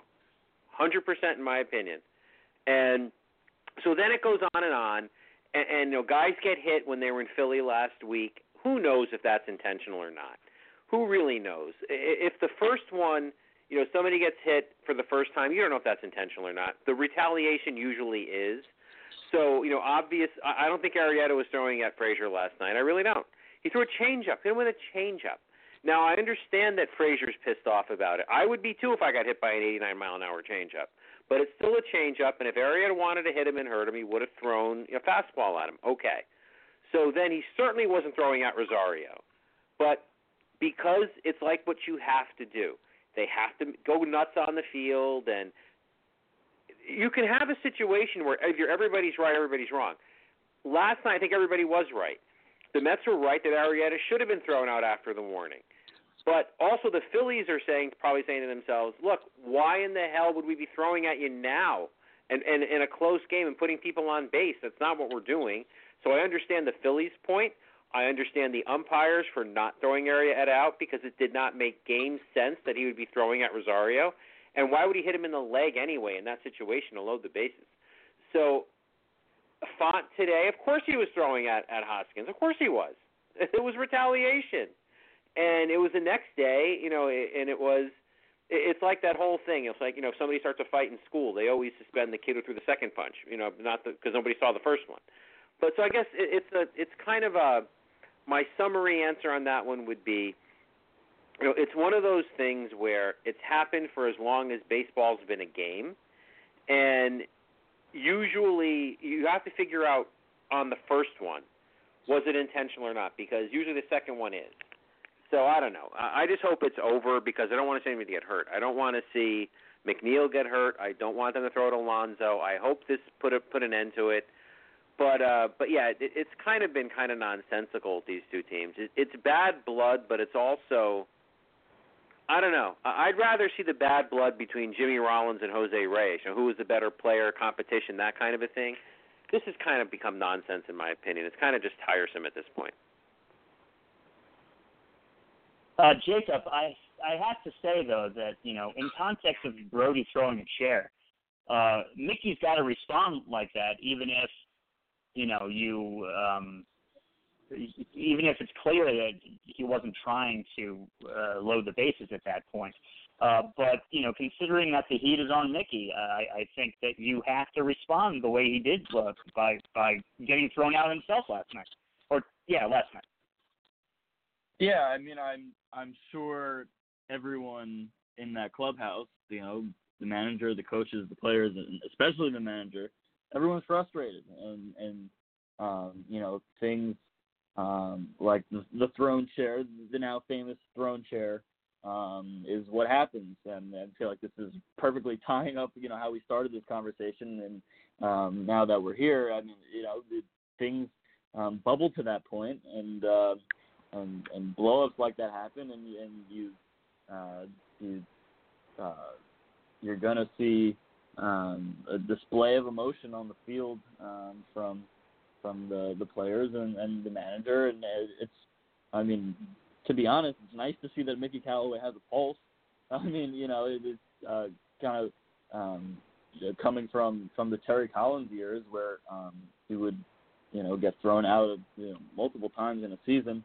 It's nice to see that Callaway is actually, getting heated and into the game sometimes, because most of the time, I mean, especially when you listen to him talk about how his team is doing and see him on the field, he's a very stoic guy for the most part. So like I said, everyone's frustrated at this point, and those things kind of happen when the situation calls for it. Yeah, Mike, Jake Arrieta after the game responded to Todd Frazier by saying, if he wants to talk to me, he has to do it face to face. I'll put a dent in his skull. Seems a bit much, don't you think? At least you say out loud. Seems a bit much, but I honestly don't know what to say about it. Seems a bit much, but if he wants to take it, I'm a firm believer in ramifications. America is the land of the free. You're free to do whatever the frig you want. But there's ramifications and consequences. Will he face any? Doubtful. So what's the sense? I think Mickey did A-okay. He had to do what he did. I hate when umpires become the game. That said, I'm going to throw you a little change up. And, umpires, they're all different. And just like ballparks being different, that's part of the charm of the game. And it makes baseball unlike the other sports. Yeah, even Angel Fernandez, I don't want to see him unemployed. I'd rather see him blow a call and everyone, jump on him. Part of the charm of the game. So that's another way of saying that umpires don't all adhere to a certain standard. There used to be a time when players and teams, they used to do pregame prep by knowing who was calling what game, who was and they worked around that, and pitchers worked accordingly, as far as who was calling balls and strikes that day. I'll wrap this up by saying, look, I'm a little old school. I'm cool with beanball wars. Don't go for the head. Do it the right way. Do it like men. I'd rather have the players police that amongst themselves than, the league over-legislating things.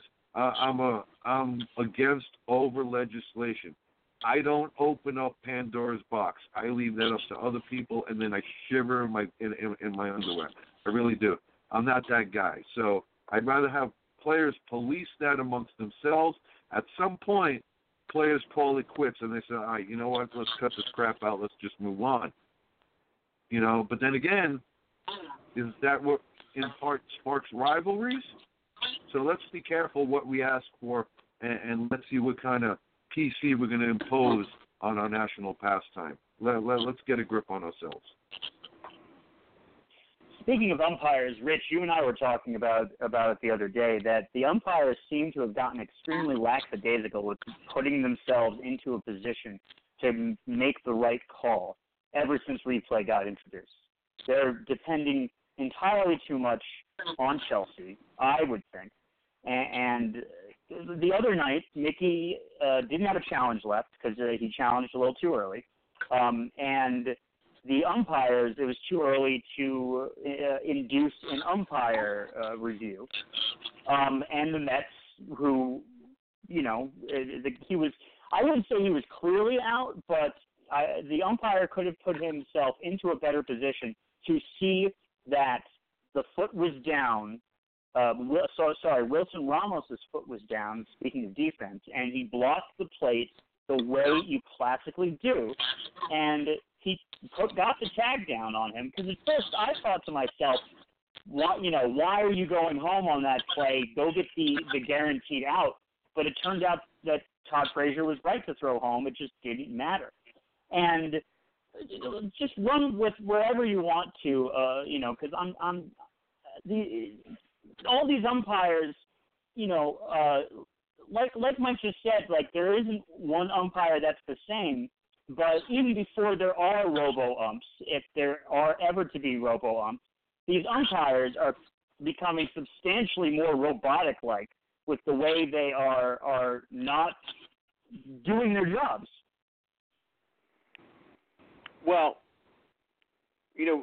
replay in baseball, if you have to look at it, I believe it was a 2009 season where they were replaying only home runs, and then it moved into, the whole thing with the manager's challenges, around the 2010, 2011 seasons. And if you look at it on net, what has the impact of replay been on Major League Baseball? I have to say it's been negative for many reasons. Number one, Sam, to your point, I think now we're seeing just how bad the umpiring is, because you have these long delays where they're looking at every angle, and you're seeing, that, man, these guys miss calls. Like it's because when you didn't have replay, sure, they'd show you a replay on TV, but then the game would just keep going. Here, you have these 2 to 6 minute stops, and you're like, damn, I can't believe how many the percentages are getting wrong. And then if you think about the way replay is done in baseball, it's a disaster. It's nothing short of a disaster. You have these long stoppages, and it's horrible for the game. It's just horrible. Like I've said on this podcast many times, because in baseball there are so many calls going on all the time. There are calls on, whether it's balls and strikes, which aren't reviewable, but there are so many different things. Do it like hockey does, where people are watching this stuff in the bunker, and the minute they want help, they get it right there. This person's already watched it, already has the ruling on it. Do it that way. This idea where they make that stupid gesture, like put the headset on, then they stop the game and everybody chills out for 6 minutes. And if you got that one right, you get another one where you can stop the game for 6 more minutes. Even the NFL has gotten better. The NFL has shortened those replays. And it's just, so I think on net, and I'd like your opinions on this. On net, sure, they've gotten some calls right that might not have gone right, and yes, of course. But if you think about the big picture here and the exposure of the umpires, the angering of the fans, and mostly the way this instant replay is implemented in the game, I think on net it's been a huge negative. That's my opinion. Let's go around the horn with that before we move on. I do want to talk a little bit of minors with you, Jacob, before we go. But yeah, go around the horn, starting with you, Jacob. What do you think? Yeah, it's tough because I'm a big fan of getting it right, and I think everything should be gotten correct. But at the same time, I do hate how long it takes, and I do think it kind of messes with the flow of the game. And I didn't think there was anything explicitly wrong with how the game was before, the replay was instituted on such a grand scale. So I like, I do like what replay has brought to the game, but I don't think it was really necessary when you look, like you guys have said, when you look at kind of the totality of how it really has impacted the game thus far. Mike, before I go to you, I just want to say that something that really pissed me off about Friday night is just this idea of pigeonholing the rules. If you're obviously the way they go about it slows the game down. But if you want to get all the calls right, get all the calls right. Don't you have all these ridiculous rules about when you can challenge, how many challenges you have, this, that, and the other. Just get the call right. And that's why that fifth umpire, that you can obviously afford to be up in a booth somewhere in every major league stadium. It's only, 15 extra people you have to pay. It just seems like it would be substantially more streamlined than this bullshit that they're doing right now, because the umps can't challenge, the Mickey can't challenge. It's just absolutely ridiculous. Anyway, what is your opinion, Mike? You're absolutely right. You bring up point number 2 on my list of 3. Applying a competitive component to replay is completely stupid. Stupid. I think that's the most appropriate word to use. Stupid, with the capital S. That said, I want nothing to do with an electronic strike zone. Here's what I want. I want that fifth eye up in the sky at every park, monitoring everything, and I want him mic'd up to the crew chief. You need umpires on the field for the sake of continuity of play. Runners, base runners, batters, fielders, everyone needs to know what they're doing at any given second, and umpires are there to facilitate that for continuity of play. But by the time everything winds down and the dust settles, the guy in the sky has already called down to the crew chief and told him what went on, put this guy there, and this is what happened, and this is how we correct it. Let's move on. All of that should take no more than 10 seconds, or the time it takes a base runner to move from third back to second. That's how long it should take. I think hopefully Rob Manfred's listening. Most likely he's not. But maybe they'll get this right one day. Maybe they will. It would be really, really excellent. And, before we wrap this up, I wanted to talk a little minors with you, Jacob. So a lot of people have been criticizing Brody for some of the trades that included all those prospects. This is totally bookending, from where we started with this. I guess I'll start with the draft before asking you about some of the affiliates.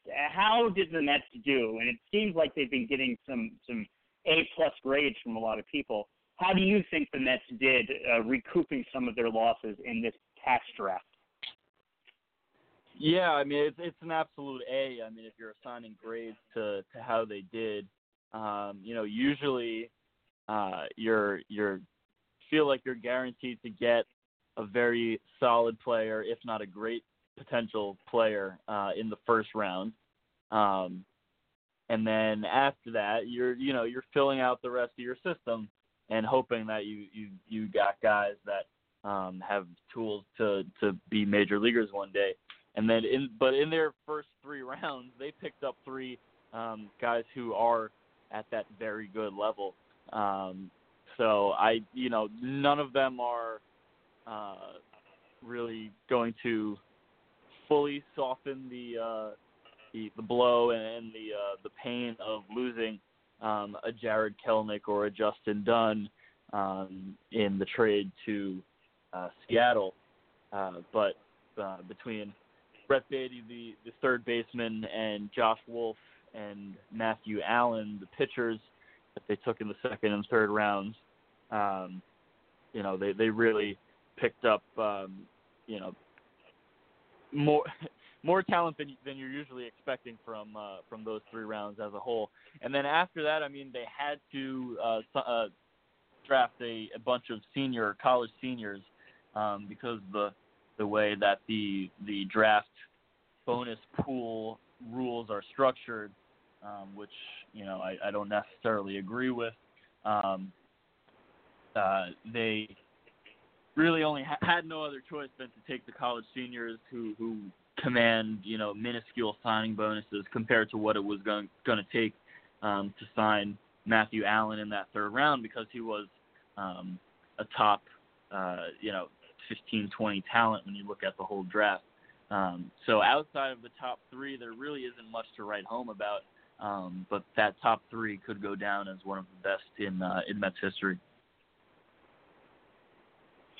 That sounds great. Hopefully they don't do what they always do and mess it all up. So how have the affiliates been doing? Let's start going all the way to the bottom. These new short season, the teams that are only less than a month into their season. How has everybody been performing? Yeah, well, the short season league, it's been barely 3 weeks that Brooklyn's been playing, even less for Kingsport and the Gulf Coast League. Like I said, the rest of the draft after those top three were a bunch of older college players that really don't project to have major league futures. So that's really what the Brooklyn team has been filled out with. I mean, there are a few guys who have played well, and obviously I'm sure you guys have heard of Jake Mangum from Mississippi State. He was the 4th round pick, and he's obviously gotten a lot of press because he was the all-time SEC hit leader. So they do have him. He's kind of gotten off to a slow start.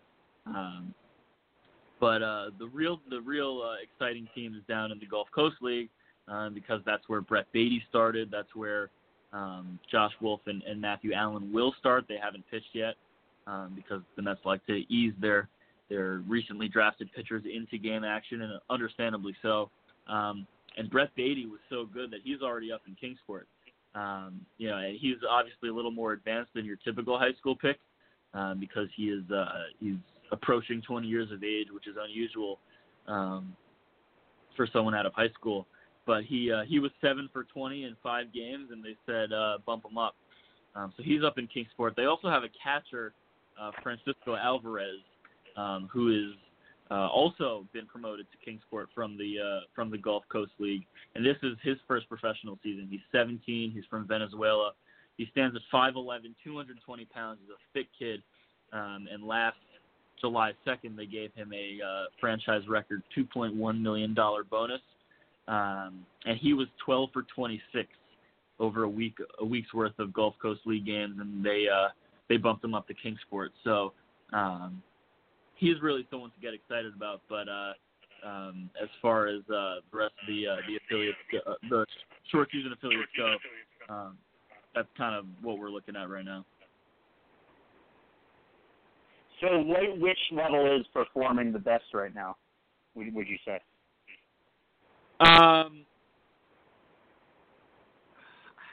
Last I looked at the standings, I believe it was St. Lucie. Yeah. I mean, everyone's kind of hovering around 500, under 500 in terms of record. Because if we're being honest, there just isn't a ton of talent in the top 4 levels of the Mets system right now. The guys to be excited about are teenagers and years away from the major leagues. I mean, you look at a team like Syracuse. I mean, they're trotting out a lineup of major league veterans every night. They still have Rajay Davis down there, Danny Espinosa, Dilson Herrera, Ruben Tejada, who somehow is back in the Mets organization and is somehow still only 29. And Tejada's actually been hitting pretty well. And then Binghamton is just a game over 500. They no longer have Anthony Kay. He's up in Syracuse. St. Lucie is 45 and 41, and then Columbia, they've really scuffled, and it's a shame because they have probably of those top 4 affiliates, they have the most talent, but they've really struggled. They're 33 and 51, and I've heard some rumblings about maybe some instability with the coaching staff over there, but they have the other teenagers that are really impressive. Ronnie Mauricio, who in my opinion has usurped Andres Jimenez as the top prospect in the organization. Mark Vientos, who was the second-round pick 2 years ago, and Simeon Woods-Richardson, the pitcher, who was the second-round pick last year. They're all in Columbia. They've all had their fair share of struggles, and that team is, as a whole, has been struggling. So it's really been the theme the last few years, in terms of record. I don't think a Mets minor league team has really succeeded in the win column. I mean, going back to I believe it was either 2013 or 2014 when Binghamton won the AA or the Eastern League Championship. So it's kind of up and down everywhere, but not a lot in terms of the wins. And lastly, obviously this was kind of included in your answer just now, but how would you describe Syracuse's first season? Would you say this has been a success so far, one way or the other, record notwithstanding? Yeah, it's an interesting question because I was actually talking about it with someone today, how everyone was very excited at the thought that the Mets were leaving the Pacific Coast League with Las Vegas, and leaving the environment out there that led to double-digit runs almost every game, so that they could finally analyze their pitchers on a level playing field. And it just so happens, of course, by the Mets' luck, that AAA is now using the same tightly wound baseballs that they're using in the major leagues. So some of their pitchers have had a tough go of it as well.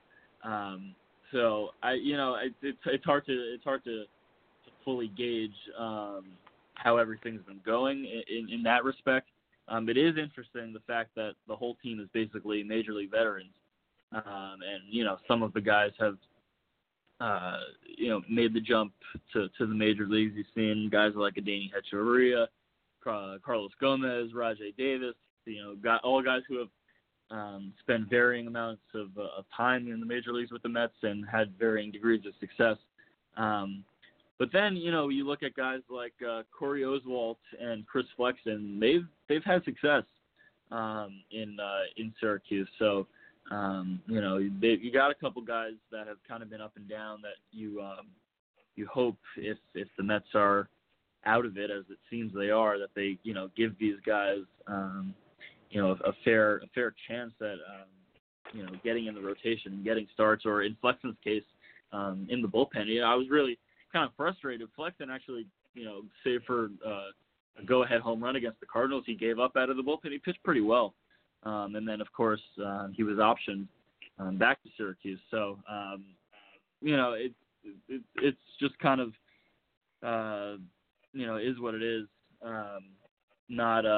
No one, that you're getting super excited about, like you might be with other organizations. But, we'll see. We'll see if these guys can come up here and, given the chance, actually perform at the major league level. So I'm going to go around the horn and see if anybody has a minor league question. But, Rich, I'm going to start with you. I know what you really want to do is voice how excited you are for Ruben Tejada to rejoin the team. Yeah, I can't wait for that to happen. Said sarcastically. So, Jacob, if you could just say a word or two about a couple of the guys that we know about, we being, people who aren't as attuned to the minor leagues as you are. You touched on them briefly, but your thoughts on Ronnie Mauricio, Andres Jimenez. What I read is that, like you said earlier, they've had their struggles a little bit here and there. But these are the names that we've heard about. These are the names that people say, well, if you could trade a Rosario, you've got a Jimenez, and, of course, you might be a year or two away, but better days are coming. Can you level set us on those two guys? Yeah, well, Jimenez, he's had his struggles so far in Binghamton. He's hitting under 250. The power really hasn't shown up like I thought it might this year, but he's still excellent in the field. I think it's possible he ends up long term at second base. but for now he's more than capable at shortstop. And, you got to remember with this guy, he's 20 years old in Double-A, and there just aren't many guys that are doing that and, having any type of success, whether it be a good or bad. So Jimenez is kind of there, and I think he'll stay there for the remainder of the season. You won't see AAA this year. And then you've got Mauricio down in Colombia, and Mauricio. I got to see him in extended spring or minor league spring training in Port St. Lucie, and I mean this kid has tools to dream on, and he's only 18, and numbers haven't always been there this year, but I mean that's completely to be expected from an 18-year-old playing full season ball when most of these guys are over a year out of college, that the pitchers that he's facing. And I mean he's listed at 6'3", 166 pounds, so you can imagine he has a frame to grow into, and he's already showcased some power from both sides of the plate. He hit a home run from the right side of the plate the other night that was really impressive to me. So when you're looking at these shortstops, obviously Mauricio is the guy that's further away, Jimenez is closer. I don't see Jimenez making it to the majors until maybe the second half of 2020. So I do think it's going to be Rosario for the foreseeable future, getting the full-time job at shortstop like he has.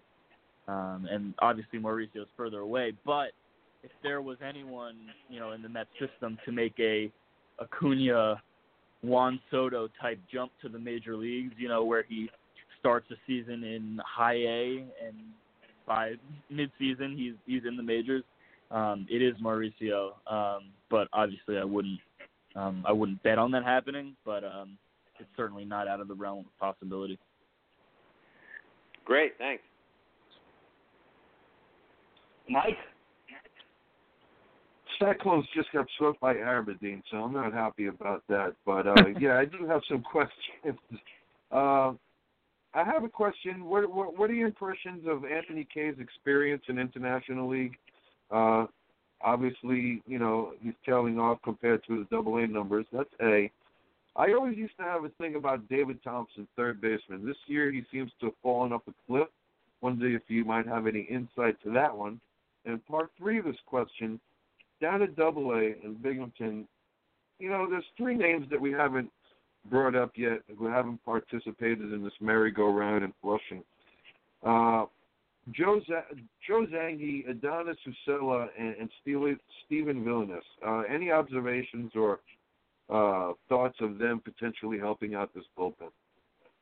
Yeah, for sure. I'll start with Kay because you mentioned him first, and because he threw a scoreless inning in the Futures game tonight. Kay is, obviously he missed a year and a half after he was drafted, and he absolutely tore through Double-A, made 12 starts there, and since he's been in AAA, he's struggled, and I do think, like I mentioned before, that might have to do with getting adjusted to the ball. And he relies on his curveball as a secondary pitch. So perhaps that's been a change that he's had to confront. He's not getting a ton of swings and misses down as much as he was in Binghamton.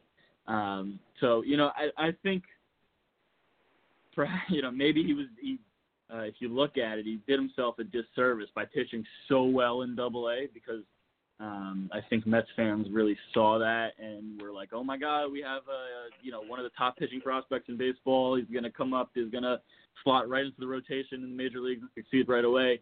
And I don't really think the outlook on him has changed from the beginning of the season, which was a back end of the rotation starter or a potential late inning reliever from the left side. And, his fastball velocity has been consistently 91, 92, 93. And then when he came into the Futures game this evening, he was up to 96. So perhaps that's what his future role in the majors is. He's still kind of only has 2 pitches down and is working on a third. So I don't really see him as a guy that's going to make a serious impact on the major league team anytime soon. But, I'm certainly kind of watching his progression in AAA. That'll be interesting to see. Move on to David Thompson real quick. Thompson, when he came into Brooklyn, I'm sure you saw him firsthand. He was a 4th-round pick out of Miami, so everyone was very excited to see him there. I think he was the top prospect on that 2015 Cyclones team, and he's had injury problems of his own. So he's kind of fallen a bit from where he was, and is kind of now maybe just teetering on that top 30 in the organization. He started the season in Syracuse, and he was playing first base for the first time in his professional career. So obviously the team likes the bat. They just kind of want to find a place for him. But because obviously Syracuse has had such a big roster crunch, he has been in Binghamton for a bit over a month now. And he's hitting well, just around 300 there. And I kind of worry that maybe that's his ceiling, is the guy that hits really well in AA, but just isn't kind of a bat that's going to play at the higher levels. So we'll see where that goes. He's obviously, one of the more well-known names around Mets fans in terms of guys that have been around for a while. And then you mentioned the AA relievers, which is kind of interesting. I'll start with Adonis Uceta, because he was on the radar a couple of years ago. Had, I want to say, shoulder surgery last season, and he's pitching really well in Binghamton. The only thing is that he is a minor league free agent after this season, and the Mets are not known to bring back their minor league free agents. So I wouldn't really bet on seeing him in the big league bullpen. Zangi's another guy who's has pretty good velocity, consistently around 95. He's just struggled with his command. His fastball command has kind of been a little erratic at times. He struggled when he went up to Syracuse. And then Valines was kind of making the rounds around Mets Twitter because he was absolutely lights out in Binghamton, and he was great when I saw him in Brooklyn in 2017. He's so interesting because he throws from a sidearm arm slot, but he doesn't throw any harder than 88 miles an hour. So he's had a lot of success carving through the minor league levels. In Binghamton, he has an 0.44 ERA in 15 appearances, but he went up to Syracuse, got absolutely shelled. So he's another guy that is kind of trying to break that barrier and trying to, carry over the lower minor success into the upper minors. But Valines, if he keeps it up in Binghamton, he's a guy that I could see later in the year coming up into the majors. But we'll just kind of have to see how he plays in AAA if he is able to get back there. Thank you so much, Jacob. And, Mike and Rich, you guys have been better at this than I have in terms of pressing the reset button with the show. But I just wanted to say, even though it's the tail end of our show, you have been listening to a Metsian podcast, and we so appreciate you doing so. And we have to thank Jacob Resnick, first and foremost, of Metsmerized Online, as well as MetsMiners.net, for joining us tonight. And without further ado, before we get to our last word, Jacob, we're going to pass it back to you for a shameless plug, like we like to say over here. Oh, well, yeah. First of all, thank you guys so much for having me on tonight. I love talking Mets with anyone who will listen to what I have to say. And obviously, you can catch my work online at MetsMerizedOnline.com, MetsMiners.net. You can follow me on Twitter at Jacob_Resnick, RESNICK. And we have a good time over there on Mets Twitter, as I'm sure you guys are well aware. But just thank you guys so much again, and anytime I'd be glad to come back.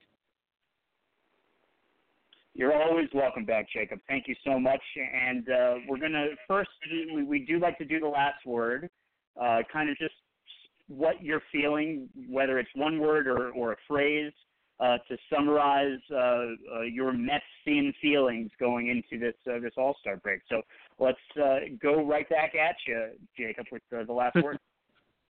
Yeah, for sure. I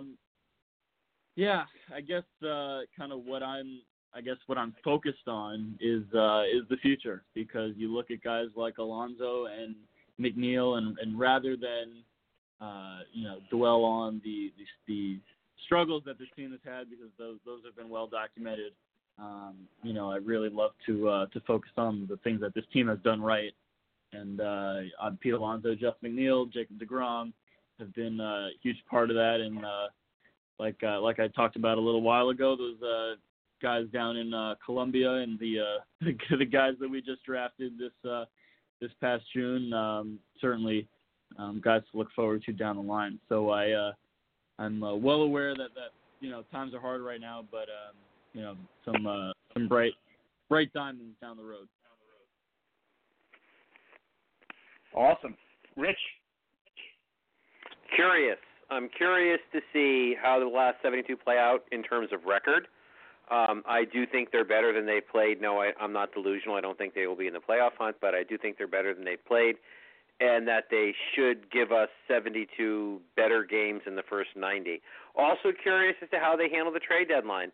I've read that they'll sell anything that isn't nailed down. I've read that they're actually going to try to be buyers.